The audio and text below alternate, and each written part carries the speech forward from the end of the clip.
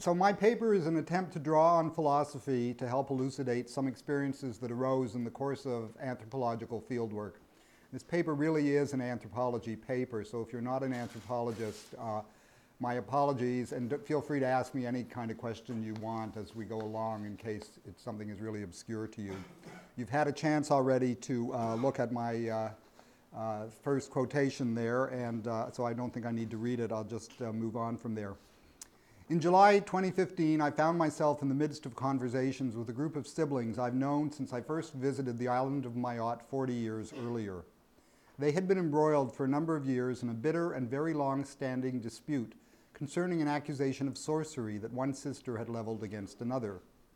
I had decided that on this visit I owed it to them and was expected by them to help resolve the dispute. This proved unsuccessful. Indeed, by the end of my stay, I heard about further accusations, new fires springing up faster than I could try to stamp them out. I had discussed the conflict between her two older sisters with a third sister who had been all along the calmest and the most objective. So when she confided that the oldest sister had also done sorcery, so that her, the third sister's children, would do poorly at school, in my surprise and exasperation, I blurted out, "But she can't have done this. Sorcery isn't real." What follows is a reflection on both my remark and on the broader context in which it was uttered. I want to think about sorcery through the lens of ethics. There are many ways to conceptualize ethics. My approach to ethics concerns practical judgment and what I've called ordinary ethics, or ethical life, rather than ethics in the sense of specifically hard problems, explicit questions, situations, or guidelines. I see the ethical as a dimension of human action and ethical considerations as part of our human life, rather than as something outside, special, or transcendent. I begin with an Aristotelian preamble. Insofar as Aristotelian conceptions of ethics concern virtue, they must also attend to vice, a subject the anthropological literature has largely ignored. For Aristotelians, any given virtue is understood as the right balance under the circumstances between two vices, such that courage, for example, in a given context is the mean between fearfulness and foolhardiness, or care between showing too little concern and paying too much. Since a given virtue is not stable in content and therefore not an objectification, but manifests as the right thing to do in a given situation, virtue and vice readily slip into one another. Hence, Aristotle's master or meta-virtue is wisdom, the appropriate exercise of judgment, of knowing and doing the best thing in the circumstances, but also realizing that it's not always easy to do so, and sometimes impossible, and hence, too, that we must not rush to moralistic judgment of the actions or character of others or of ourselves. Thus, our predilection for moralizing, for proclaiming the moral high ground, needs to be offset by reflexivity concerning whether our responses tend to the virtuous or the vicious, and recognizing the continuum between them. Such reflexivity, if it is to be serious, entails inquiring not only into our own judgments or values, but also, I shall argue, into our application of concepts, like that of sorcery, but also here that of the real and of ethics itself. So while we might want to distinguish epistemology from ethics, I suggest that ethics is also relevant when considering our use of concepts, and that attending to concepts is critical when thinking about ethics. I'm moving here to what has come to be called ordinary ethics. I want to emphasize some features of the ordinary, in particular today, vulnerability. Sandra Laugier, a French philosopher, observes that thinkers like Stanley Cavell, Vina Das, and Cora Diamond, quote, connect the idea of the vulnerability of the human to the vulnerability of our life forms. I turn this to ask how humans are vulnerable to certain life forms. Where the concept of sorcery is live, it both addresses people's vulnerability to one another and renders them vulnerable to the concept itself. But encountering sorcery in a fieldwork setting also reveals what Laugier calls, quote, the moral capacities or competences of ordinary people. And that's what I will be illustrating later in the lecture. Ethics, says Laugier, quote, is a commitment not to treat anyone as negligible, and it is a sensibility to the details that matter in lived situations. This is surely a call to the anthropologist, no less than to our subjects. Hence, when I once argued on practical grounds that we should distinguish the anthropology of ethics from the ethics of anthropology, I integrate them here. As Jean Favre-Sada has taught anthropologists, the subject of sorcery or witchcraft is largely the talk about sorcery and witchcraft, and the ethnographer is inevitably embedded in that talk. Speaking is, of course, central to the broad position associated with the ordinary. Following John Austin, we can show how words and concepts offer fine-tuned ethical discriminations. That's when we differentiate between having done something by accident or by mistake. Cavell and Diamond have developed another point in Austin, namely that, with respect to speaking, the truth value of utterances, in the sense of correspondence truth, is not always the central issue. Quoting Laugier again, she says of Cavell that he, quote, defines our relations to words and expressions in terms of voice and claim, and that what is in question is the fortunes and misfortunes of ordinary human vulnerable expression, the search for or loss of the right tone or the right word. This is at once an instantiation of Aristotelian practical judgment and a matter of acknowledgement, of acknowledging those to whom our speech is directed and acknowledging that a given utterance, its tone and wording, is ours. Consider now the talk of the ethnographer from a different angle. There is a passage in Truth and Message where Gadamer describes two different kinds of conversation. There is first, I'm just reading the quote here, a conversation that we have with someone simply in order to get to know him, i.e. to discover his standpoint and his horizon. This is not a true conversation in the sense we're not seeking agreement concerning an object, but the specific contents of the conversation are only a means to get to know the horizon of the other person. Examples are oral examinations or some kinds of conversation between doctor and patient. Just as in a conversation, when we have discovered the standpoint and horizon of the other person, his ideas become intelligible without our necessarily having to agree with him. The person who thinks historically comes to understand the meaning of what has been handed down without necessarily agreeing with it or seeing himself in it. But this means, continues Gadamer, that we have, as it were, withdrawn from the situation of trying to reach an agreement. By including from the beginning the other person's standpoint in what he is saying to us, we are making our own standpoint safely unattainable. The text that is understood historically is forced to abandon its claim that it is uttering something true. We think we understand when we see the past from a historical standpoint, that is, place ourselves in the historical situation, and seek to reconstruct the historical horizon. In fact, however, we have given up the claim to find in the past any truth valid and intelligible for ourselves. Thus, this acknowledgement of the otherness of the other, which makes him the object of objective knowledge, involves the fundamental suspension of his claim to truth. Now, if you had to choose the ethical high ground here, I suspect most contemporary anthropologists would opt for the full or true conversation, in which we do not suspend the other's claim to truth or render our own standpoint safely unattainable. And yet, this is not always the position of anthropology or evident of ethical sensibility. Take my own declaration that sorcery isn't real. What had I done here? What lack of tact or understanding was this? What poor judgment or violation of my own rules of conduct or my anthropological sensibility? Or had I finally shifted to an authentic conversation in Gadamer's sense, one in which our respective claims to truth were at issue? Where does the high road lie? Perhaps this is an ethical situation in the sense of Derrida, namely that the ethical moment is characterized by its undecidability, one in which there is no evident right way forward. But whether this is an excuse or confession, and whether I spoke by accident or by mistake, are not the questions I want to address. The point is rather how each of us lives with concepts like sorcery, ethnography, judgment, and ethics. The rest of this paper addresses talk about the concept, act, and condition that Kibushi speakers in Mayotte call Vodaki. Mayotte is the island on the upper left there. You see there's a red underlining there and it says belongs to France. And here is the larger picture where it's located off the coast of Africa.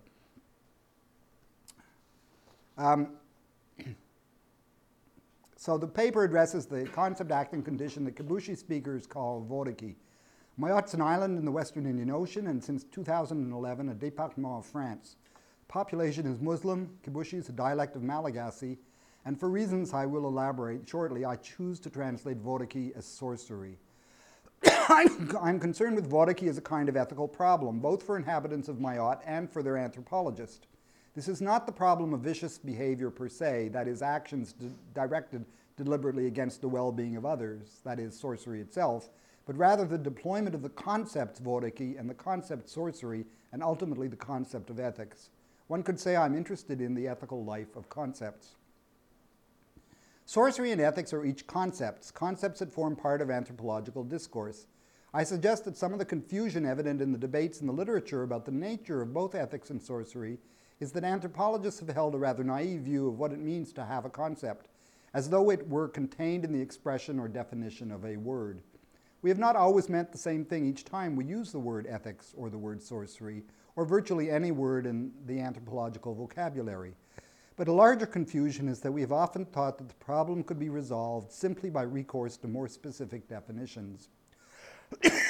By discriminating, for example, between ethics and morality or between witchcraft and sorcery, such that in any given instance we could say this is ethics and that is morality, or this is sorcery and that is witchcraft.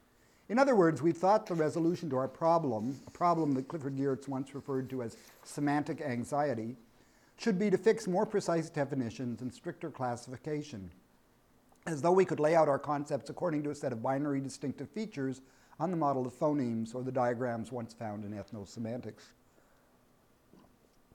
However, interesting concepts do not work this way. Take, for example, the concepts of nature and culture. It takes us down a wrong path to provide them with precise definitions or to conclusively resolve what their relationship to each other is. I take it this was the view of Levi-Strauss, if for somewhat different reasons than the argument I'm going to follow.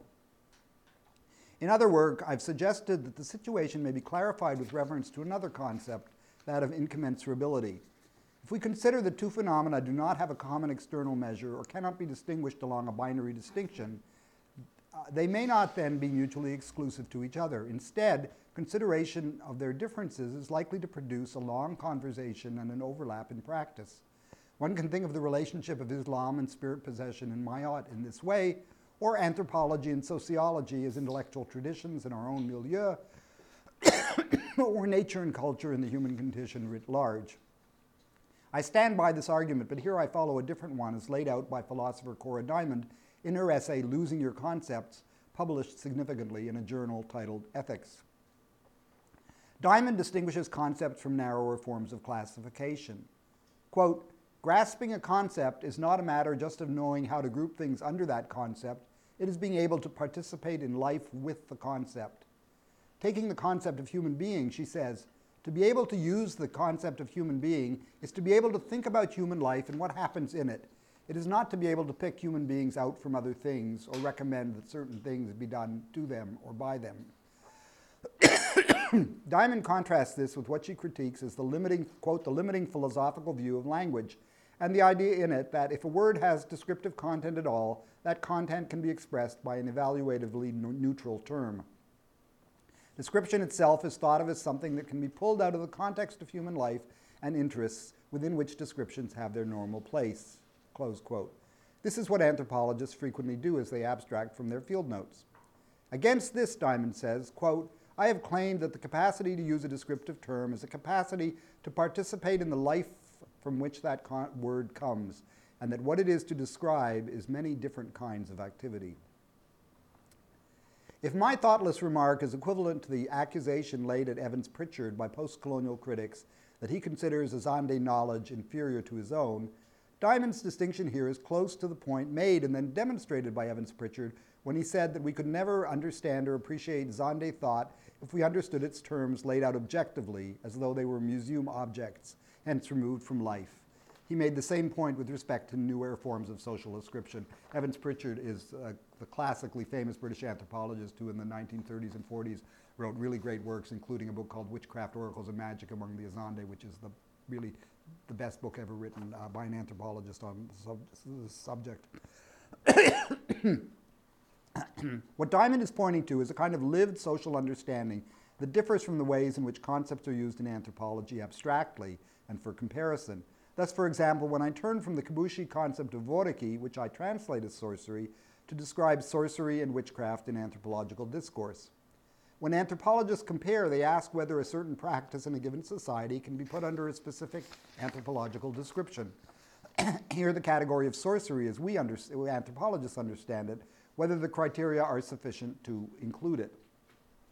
In the more interesting cases, the phenomenon is strong or distinctive enough that we need either to expand our original concept or develop a new concept by which to describe it. Our life with anthropological concepts is different from the lives of those who use the concepts in other ways, to understand, diagnose, accuse, attack, justify, suffer, heal, or otherwise describe their acts, relations, conditions, and one another. How anthropologists live with a concept like sorcery or taboo or kinship, etc., is different from how Kibushi speakers live with the concept of Voriki, how they participate in the life of which the concept is part and to which it contributes. The difference I'm attempting to elucidate here is not the same as that of emic versus etic, particular and general, or token and type, understood on a purely cognitive or semantic register. Nor does it concern rationality in contrast to irrationality, as the older debate to which Evans Pritchard contributed described it. Rather, it concerns different ways of living with a concept. Concepts are not the kind of thing to which ethics is ordinarily applied, and yet when we speak of different ways of living, we are in the realm of ethics, at least as I use or live with the concept of ethics, or for which I can perhaps expand its use. Ethics, as I understand and use the concept, is less a matter of following rules than of exercising practical judgment. Building on Wittgenstein and Cavell, Diamond says this applies to language itself. She writes, quote, "We think of learning to use a term as learning to follow the rules for that use. We think of language in terms of rules fixing what can and cannot be done. But the most essential thing about language is that it is not fixed in this way. Learning to use a term is coming into life with that term, where possibilities are to a great extent to be made." Following an insight in Malinowski's book Argonauts, Evans Pritchard famously said that the Azande could not get rid of their concept of witchcraft, which the Azande word is marngu, as it was part of the very texture of their thought. By contrast, Diamond, like historians of science and philosophy, is capable of documenting the loss of concepts in European life. Indeed, she begins with Alistair MacIntyre's book, After Virtue, whose very title indicates the loss of a whole set of interrelated ethical concepts, and whose argument laments that fact. The historicity of witchcraft and sorcery in Africa is an open and valid empirical question. I think Evans Pritchard's remark was incredibly insightful at the time, and indeed the concept of witchcraft appears to have remained resilient among Azande since the 1920s. In my encounters over a 40-year period with a single community in Mayotte, I would say that accusations and concerns about the prevalence of Voriki were louder on my latest visit in 2015 than I had previously known them. But at the same time, that the concept itself, as I'll show, is now more vulnerable, open to question in ways it was not previously. This does not, of course, mean that people are free to choose whether or not to believe in Voriki, or that their primary relation to the concept was ever one of belief. Moreover, wherever across Africa reformist Islam or Pentecostal Christianity demand rejection of the past, they appear in fact to heighten rather than to lower the salience and prevalence of witchcraft. Losing your concept is not as easy as losing your keys. Dropping a concept may be more difficult than acquiring one. Learning new concepts is a perennial challenge for ethnographers, and here again Diamond is helpful. She says, quote, "If we get rid of the idea that using a concept is a matter of using it to pick out what falls under the concept and what does not, if we instead see that life with a concept involves doings and thinkings and understandings of many sorts, into which one's grasp of the concept enters in different ways, then we can accept that coming to understand a conceptual life other than our own involves exercise of concepts belonging to that life." This again resonates with Evans Pritchard, who remarks on how he drew on Zande concepts to organize his own life in the field. Clearly, all this is relevant for discussions of what we call cultural relativism, and perhaps also for ethical relativism. Despite the fact that Evans Pritchard showed the value and rationality of the concept of witchcraft for Azande, he has been criticized for his superior attitude, even and perhaps especially by people who are also critical of relativism. No conceptual sleight of hand on the part of self-identified ontologists can resolve this problem. As anthropologists, we are always situated and always divided in our attachments to diverse forms of life. The point I want to make about relativism is that it is not only itself an intellectual problem, but a practical one, and hence even itself an ethical matter. That is, it's ethical to decide when to be ethically relative and when not to be. It's not subject to a rule or to abstract schemes of classification or quasi-philosophical assertion, but a matter of continuous judgment that is discernment, intrinsic to the form of life that is the activity of anthropology, and perhaps also to the form of life that is citizenship in a pluralist society, or as Hannah Arendt argues, simply of living with others. In other words, my mistake was in not acknowledging that insofar as Vodiky is a concept that belongs to life in Mayotte, it is real there, even if it does not belong, and hence is not real, to my ordinary life in Canada. The poor judgment on my part concerned which life I was participating in at that time. Let me turn then directly to sorcery. An earlier anthropological literature debated whether witchcraft and sorcery were one and the same thing or distinct. The consensus was not to distinguish them, a conclusion that makes sense insofar as they are not discrete ontological phenomena, not discrete objects that exist aside from their cultural elaboration in particular societies, just as ethics and morality are not. Nevertheless, the result has been that a paradigm of witchcraft has dominated in the literature, leaving in the shadow related but different and possibly less exotic or flamboyant practices. Much of the witchcraft material is what could be called extraordinary, full of fantasy, symbolic inversions, and other real bodily violence, especially perpetrated on people accused of witchcraft, or at the purely symbolic level, as we just mentioned, Halloween. In the older anthropological model, insofar as the terms were distinguished, sorcery was described as deliberate and witchcraft as the product of some kind of primal or acquired drive or condition such that it could be carried out unconsciously. The distinction proved problematic when applied to actual ethnography, where matters of volition are often expressly found, as in hiring a witch, deliberately killing someone for body parts, and especially in extorting a confession. Yet witchcraft describes an inverted, nocturnal world, often one in which the soul separates from the body in order to conduct its nefarious business, in which witches consume their fellows or harness technology in mystical ways. The elaboration of witchcraft in this sense is evident today in places like the Congo or Togo, as described respectively by Philip Dubuc and Charles Pio. In the florid account of witches, the ambiguities that attend to matters of intentionality, desire, volition, and will are either heightened or covered over. A central existential problem for the members of these societies is whether one might actually be a witch oneself. The very large question of meaning, in the sense of meaning what we say or do, attaching responsibility to our own actions, is left open. Close inspection of human motivation is displaced by symbolic excess. However, this is mostly not the case in Mayotte. A further point is the following. In places like Congo or Togo, witchcraft comes to be understood as an essential feature or attribute of persons. Once an accusation is made and verified or a suspicion is confirmed, the perpetrator is defined as a witch, and their subsequent actions are understood relative to that identity. Perpetrators are understood to have inherited or acquired a quality, substance, or mode of being such that they are witches. Witchcraft is understood as an essential quality of certain persons, their mode of being. Put the other way, persons can be distinguished as either witches or non-witches. A problem people in such societies face is in not knowing when they might be defined or discovered to be a witch. Everyone is vulnerable. It is far easier to be placed under the label than to remove it. Same is true for mental illness in Canada. In Mayotte, the concept of Vodiky is broad enough to include fantastical images, but its common focus is actually quite mundane. Vodiky is not glamorous, exotic, or magical. It's ordinary, if unwelcome and ugly, part of the way things are, the way human beings and their relationships are. It catches envy, jealousy, aggression, etc. when they appear, and it elaborates them. It is deeply interpersonal, and when it arises, deeply troubling. Moreover, as found in Mayotte, and as I use the concept, sorcery is an attribute in the first instance not of persons, but of acts. Sorcery is something one does or commits. Specifically, it is a matter of using knowledge to harm rather than to help. For example, someone versed in medicines might deliberately give a client the wrong one. Anyone can do so or can hire someone to do it on their behalf. It is the act that is distinguished as sorcery.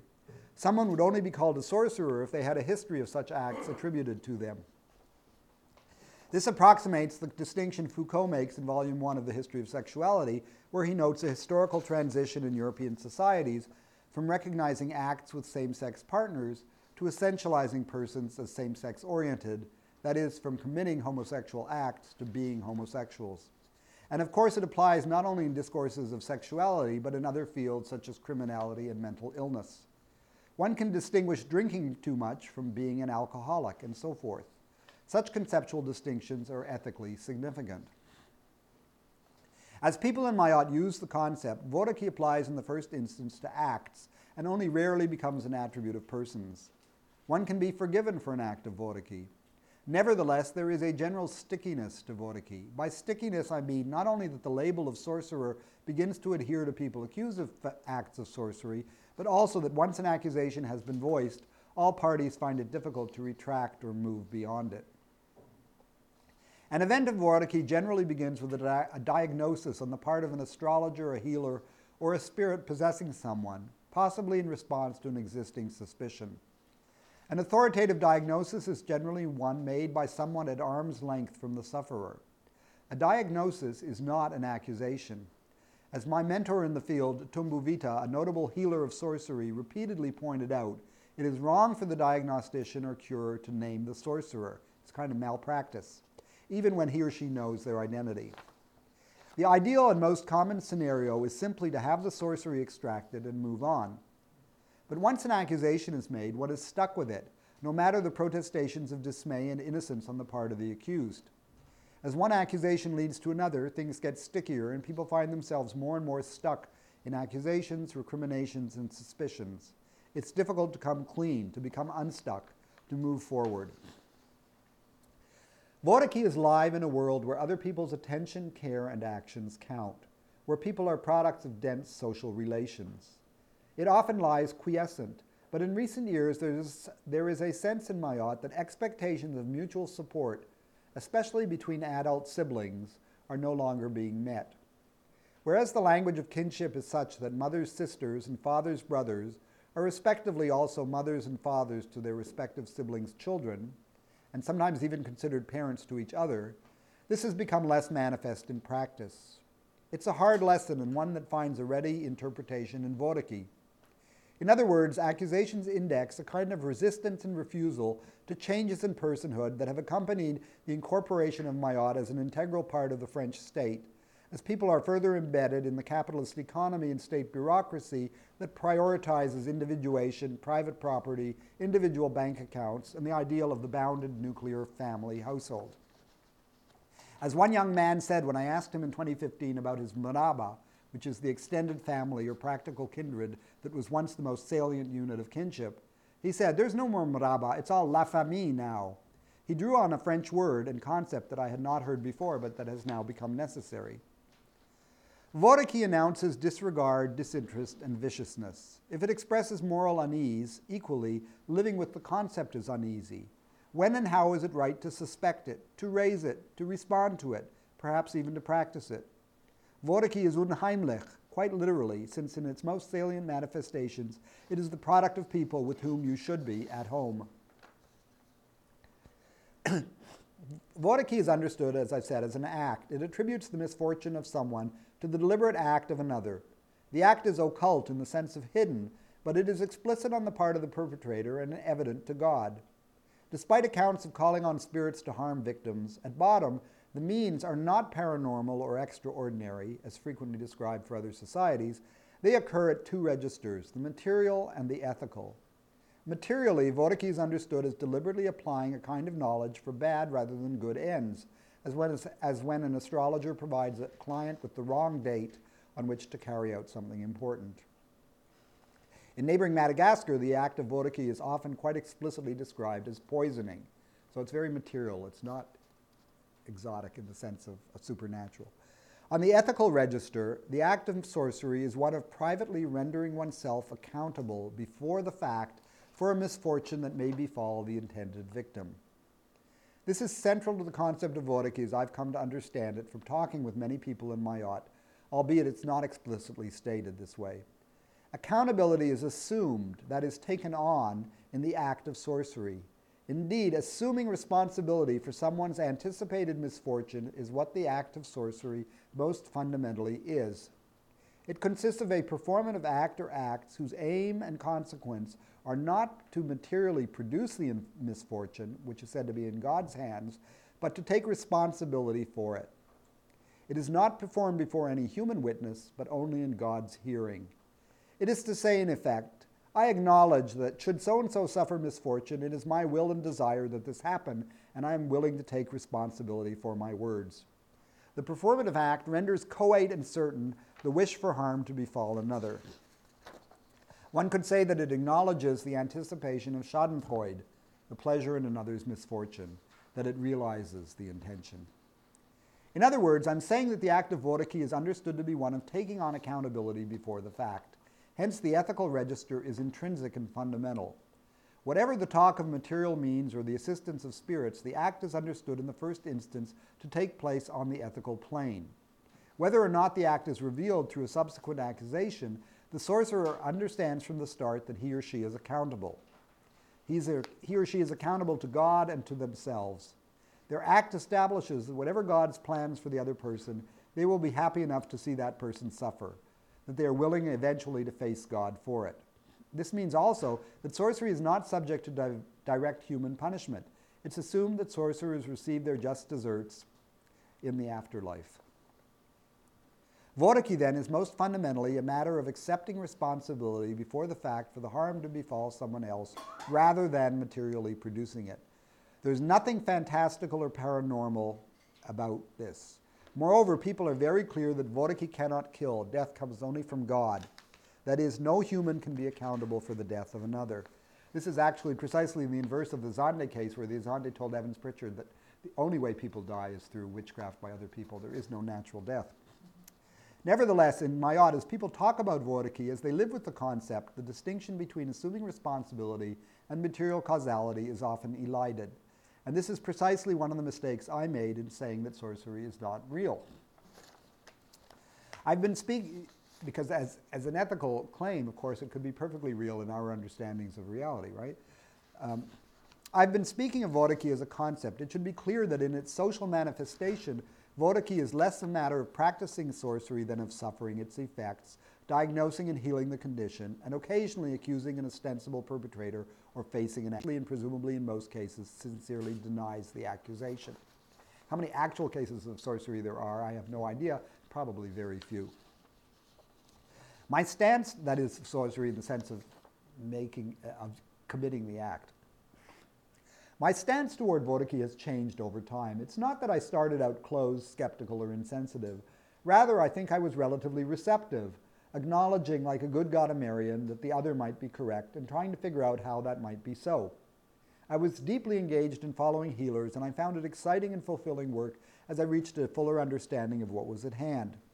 The diagnoses, interpretation, and cures often made sound psychological and social sense. But my grasp of the concept was always as an outsider, albeit a sympathetic one. I did not, for example, consider that I could either practice sorcery myself or fall victim to it. Actually, local people were worried that I would be practicing sorcery. It was a compliment to me about how much ethnographic knowledge I gained. Once you have the knowledge, you're tempted to use it, but nobody thought I could be victim of it myself. While that stance was respectful as a guest and student, it came to seem insufficient by later visits. I had learned a great deal about vodaki and its treatment from Tumbu Vita and his wife Moheja Salim. I had also become part of their family. With the death of Tumbu and Moheja, each a person of strong and upright character, their adult children experienced increased vulnerability. There came as well expectations that I speak and act with them in critical situations. During mortuary celebrations for the parents, my siblings treated me as one of their number. When the suspicion arose that the siblings were victims of one another's sorcery, and with the knowledge that they were victims of one another's accusations, I felt I was expected to step in, and I came to expect it of myself. The conflict began between the two oldest siblings, who were then in their 50s, over succession to the spirits that had possessed their parents. I've described the dynamics elsewhere, but the key point here is that the oldest sister, Nuriati, who was already possessed by many of these spirits, was evidently disconcerted and plausibly envious when the next youngest sister, Mariam, actively possessed for the first time, appeared to receive all the spirits. Nuriati was serving as the healer, presiding over Mariam's initiation, and when the installation of the spirits did not proceed smoothly, Mariam accused Nuriati of deliberately undermining the process, i.e. of committing vodaki against her by doing bad medicine rather than good. The accusation was supported by an outside healer who announced that Nuriati had come to him for medicine to render the spirits non-viable in her sister.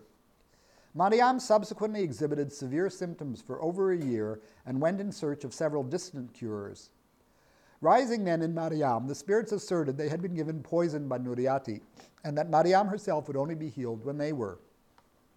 One of the spirits, who had been closely associated with their mother, spoke through Mariam to say that Nuriati had gone to his own spirit home to ask him to be her friend and to live with her rather than with Mariam, but that he had refused. Mariam's version prevailed. In humiliation, Nuriati moved away to the village of her husband, thereby appearing to confirm her lack of interest in supporting her younger siblings. Both sisters were hurt and angry. By 2015, Nuriati's husband and older son had died. Nuriati was ill and people felt very sorry for her, myself included. I arrived in Mayotte determined to do what I could. I didn't have great illusions that I could resolve the problem, and as it turned out, I failed. But I made an effort, and this forced me to take some kind of stand. I was no longer the neutral observer that I had once at least attempted to be. I discussed the matter with the 5 sisters, 2 brothers, and other kin, all of whom initially said they were deeply unhappy with the current situation, supported my efforts, and wanted nothing more than a resolution, and wished for their oldest sibling to come home. Nuriati herself longed to return, but she refused to acknowledge any responsibility, without which, Mariam asserted, she could not be reconciled. Not only was the quarrel unresolved, but further accusations between other siblings had taken place in the meantime. The siblings were in disarray. The siblings not directly involved were forced to pick sides or to make it look as though they had, or made to look as though they had. There were hurt feelings, resentment, sadness, and a good deal of embarrassment that they couldn't get along. Mariam seemed happily engaged with her thriving children and grandchildren, and at first she told me the quarrel was over. Yet she fluctuated in what she said about Nuriati. She lamented they were no longer close as they had been before their mother died, but she also said bad things about her. A few days later, I visited Nuriati, whom I had not seen in many years. As soon as we were alone, she began to describe her situation. She looked straight at me throughout, her eyes occasionally glistening with tears, but never breaking down. Her younger siblings, she said, quote, threw me out like an empty sack of rice once the contents were consumed. At first she told me she didn't know why they were avoiding her, but as our conversation continued, she admitted the root of the problem was sorcery. She volunteered that spirits had visited Mariam and announced that she, Nuriati, had done sorcery to make Mariam sick. This was confirmed to Mariam by another healer who had once been Nuriati's own apprentice. We talked about other family members, and she laughed over an old story in which 2 elderly kinsmen had each accused the other of doing vodaki against him. At this point, I asked Nuriati, a woman who had followed her father's career as an extractor, that is, healer of sorcery, from those diagnosed with it, whether sorcery in general was real. To my surprise, she said she didn't think so. She said it's just the sufferer's rohu that feels it. Rohu means a person's consciousness, soul, or being. In other words, the experience of feeling a victim to sorcery may be real, but not necessarily as the direct effect of someone's malevolent action or intention, but of one's personal feeling or experience. Nuriati mentioned several attempts at mediation by senior relatives, but Mariam had remained unsatisfied. When I said her younger siblings complained she never visited them, she laughed bitterly and said, "How can I visit? What would I do there? They don't like me." As she is their older sibling, they should visit her first. Quote, a child visits their mother before the mother visits the child. She concluded, what is going to happen? One or the other of us will die, and then what? Suggesting the vanity of maintaining the quarrel and the risk that it might never be concluded. As soon as she discovered where I had been, Mariam interrogated me. I reported that Nuriati was sad and wanted an end to the situation. She said that, did she? Retorted Mariam. Mariam then said Nuriati had been ill-disposed to them since their father's death. Nuriati had done vodaki against her, making her very sick. Each time Nuriati came to visit, Mariam was sick afterwards. She went to the doctors in the hospital, but they found nothing wrong. I said, illness comes from God, not from vodaki. Mariam retorted, if you ask God for something, he always gives it to you. If you ask for something good, it often comes slowly. But if you ask for something bad, it can come right away. Here she was confirming my interpretation that vodaki is in fact a product of what one says, one's intention. I tried other tactics. I said that back in her father's day, it was forbidden for sorcery extractors to name the sorcerer. The healer who named Nuriati had since died. Perhaps he died as a result of the act. Mariam said she didn't believe at first it was Nuriati, not until this healer came to ask her forgiveness. He was Nuriati's own apprentice. They'd worked closely together. Now he told Mariam it was her older sister who had done this to her. I told her that the apprentice in question had repeatedly fabricated things to me in the past, which was in fact the case. He used to tease me about things that weren't true. She said maybe the problem was just Shaitan, and I agreed. Shaitan are unnamed and generalized devilish spirits understood to tempt, pollute, and harm people. The term is often used when people behave badly and no one wants to apportion blame. Now, said Mariam, the whole family is caught by Shaitan that make people distrust each other and sow trouble. Mariam was close to tears as she said it was very bad for siblings not to look out for each other. Other families were not like this, she said, and she was embarrassed. People joked behind her back, saying, this is the family where no one visits each other. I reinforced this by saying surely their dead parents were unhappy. She agreed, saying she often saw them at night in her sleep on this very terrace where we were sitting and where they used to relax. We concluded that the source of the quarrel might be Shaitan and that we should gather the family to conduct a Muslim prayer and sacrifice to remove them. The only problem was lack of sufficient men, as their brother Musa was unlikely to appear. Musa himself was quite aggrieved, telling me that kin no longer cared for each other. His sisters in turn complained that he never visited them. Someone outside the family first whispered to me that it was now Mariam who was doing sorcery. It had shifted from one sister to the other, and it was now aimed at the brother. This was why Musa stayed away. A third sister, Amina, who you saw in this picture here, that's Amina, explained that Musa's wife, Hidayah, had seen a demon hovering over their bed at night. She went to an astrologer to ask the meaning of it. He told her the evil creature was sent by Mariam. Musa stopped Amina on the path and asked to speak privately. She was shocked when he told her that Mariam was doing Vodaki against him. Amina then started seeing their parents in her sleep, crying and very sad. Musa was sick, concluded Amina, because their parents were angry. So another explanation. On Amina's advice, Musa agreed to have a prayer held on his behalf. Amina didn't tell him that a family spirit, formerly in their mother and now rising in Mariam, was advising her on the performance. The spirit said to hold it in the village of Musa's second wife so that Hidayah wouldn't know. They held an elaborate ceremony with a number of experts called in and various medicines for Musa and food to feed the healers and reciters. But Amina was the only member of the family aside from Musa who attended. Musa improved, but subsequently he accosted Amina and furiously accused her of being in cahoots with Mariam. He said he wouldn't come to see her anymore, and indeed he hasn't shown up since. Musa had a daughter raised by Amina who was to receive a house plot adjacent to hers. But Musa held his daughter's wedding at his own home, did not invite Mariam, and refused to let his daughter accept the house plot. For Amina, events like weddings should be planned and produced cooperatively by the entire family. The sisters were very hurt. When Musa did not turn up to greet them at the end of Ramadan, Amina speculated that perhaps Hidayah had done medicine in order to make him distrust his sisters. Note she called this medicine rather than Vodaki. Mariam eventually admitted to me that she knew that Musa had accused her of Vodaki against him. But as he was avoiding all the siblings, she concluded the problem must be Shaitan. Amina's husband, Suf, said that Musa was acting badly in ignoring his sisters and refusing to hold a mediation. Suf said that if you feel you are suffering from Vodaki, you should recite certain verses of the Quran to yourself and it will go away. In effect, both Mariam and Suf were reframing the problem of Vodaki with reference to Islam. That evening, I asked Amina for her thoughts. She suggested that the apprentice was at the root of the problem. He had independently gone to both Mariam and Amina to tell them he had given Nuriati medicine so the spirits would not turn out well in Mariam. He had told them to go ask Nuriati, and if she denied it, to ask her to come with them to confront him. When Nuriati did not agree to do so, everyone assumed the accusation had been correct. That was also the conclusion reached by the various elders who had tried to mend things between the sisters.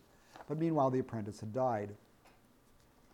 Amina went on to say that when Musa failed to invite Nuriati to his daughter's wedding, Nuriati had spitefully done medicine so that he would be at odds with all his siblings. At least, this is what the spirits who rose in Mariam had announced. This explained why, although he accused only Mariam of conducting sorcery against him, he shunned all the others. Amina felt caught between her older sisters. Upset that no one in the family was paying attention to any of the others, She had sought a diviner in a neighboring village, and he told her that Nuriati had done the medicine so that as long as no one paid attention to her, she would ensure the others didn't get along with each other. One accusation of Voriki thereby building on another. One evening I went with Amina to call up the spirits in Mariam. I can't go into detail about spirit possession here, but you can ask me about it later. I asked for a male spirit with whom I had had a very good relation when he had appeared in their mother. The spirit said the problems in the family were large, but he got very agitated when I suggested they might not be caused by Voriki. The spirit said, "If you don't believe me, I will leave now," but I coaxed him to stay. He said heatedly that Nuriati had made Mariam sick.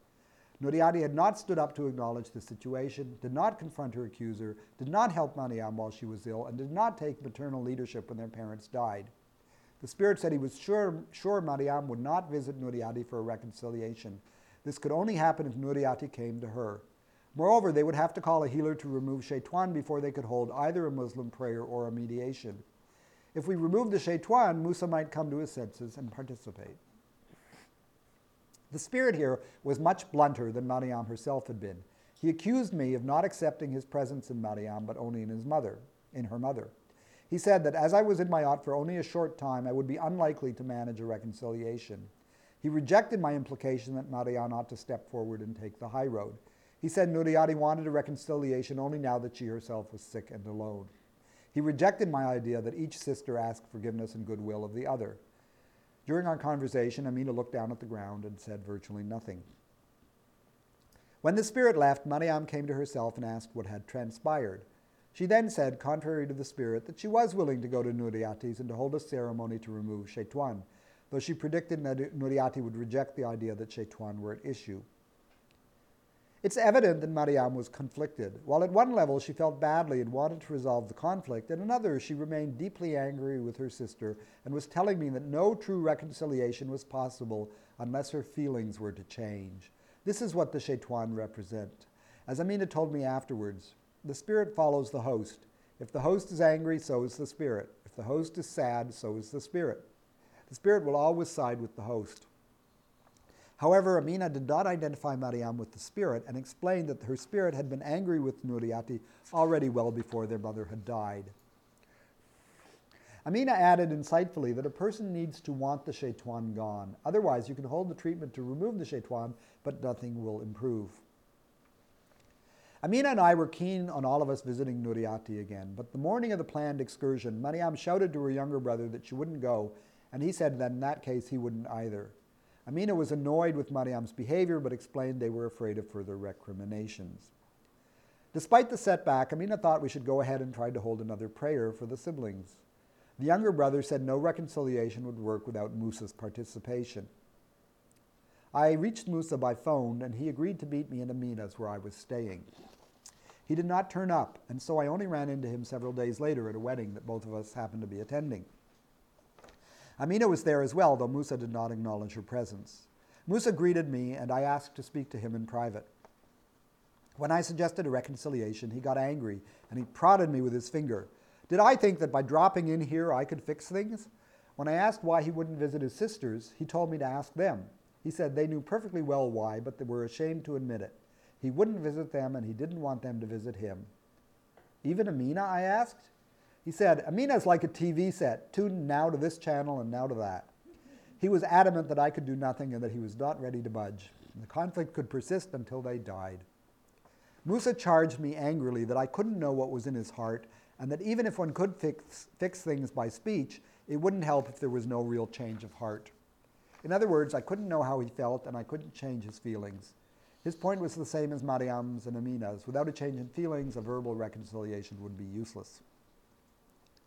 Amidst all these recriminations, Amina had been the most level-headed and the sibling I most counted on to assist the reconciliation. Here's another sibling who was not involved in this. Therefore, I was disconcerted when she revealed one evening that the spirits had long since informed her that her children's problems in school had been caused by Nuriati. When I suggested that maybe the spirits in Mariam weren't objective, Amina said she had thought so too, and she'd sought out the spirits who had possessed their parents in hosts far afield. 2 different spirits and 2 different mediums had said the same thing. The problem stemmed from the eldest sister. They didn't make allusions, but said it directly. It was at this point that I expostulated that sorcery was not real.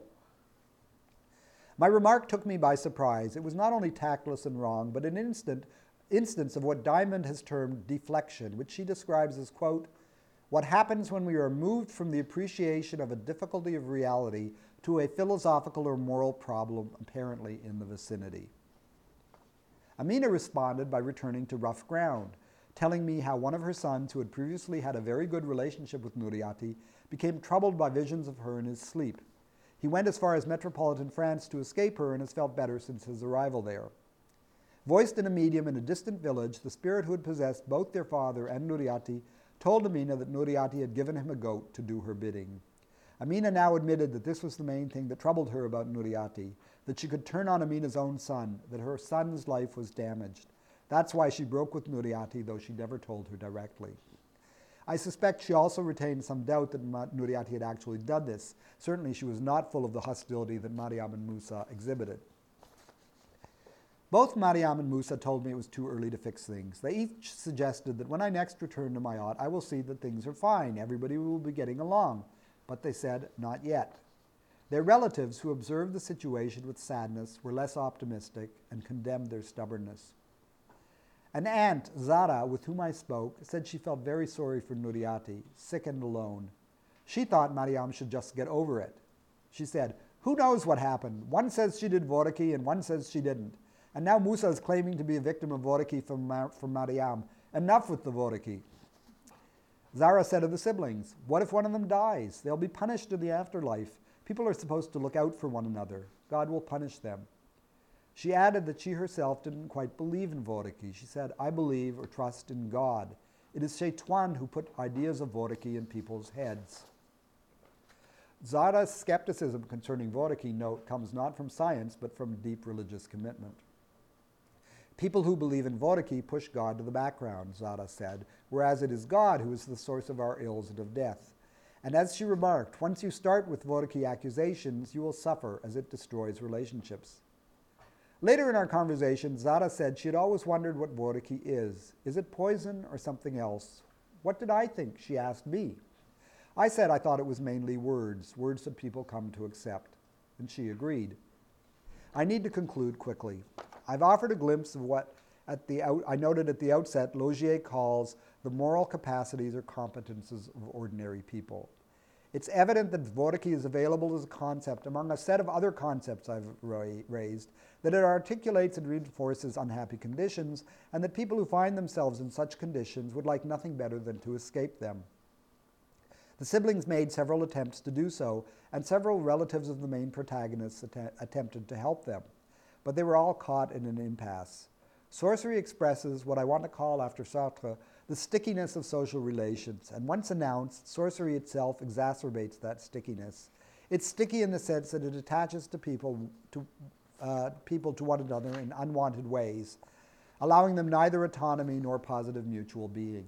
And each attempt to pull away, to drop the stickiness from one's fingers or one's mind, seems only to disperse it elsewhere.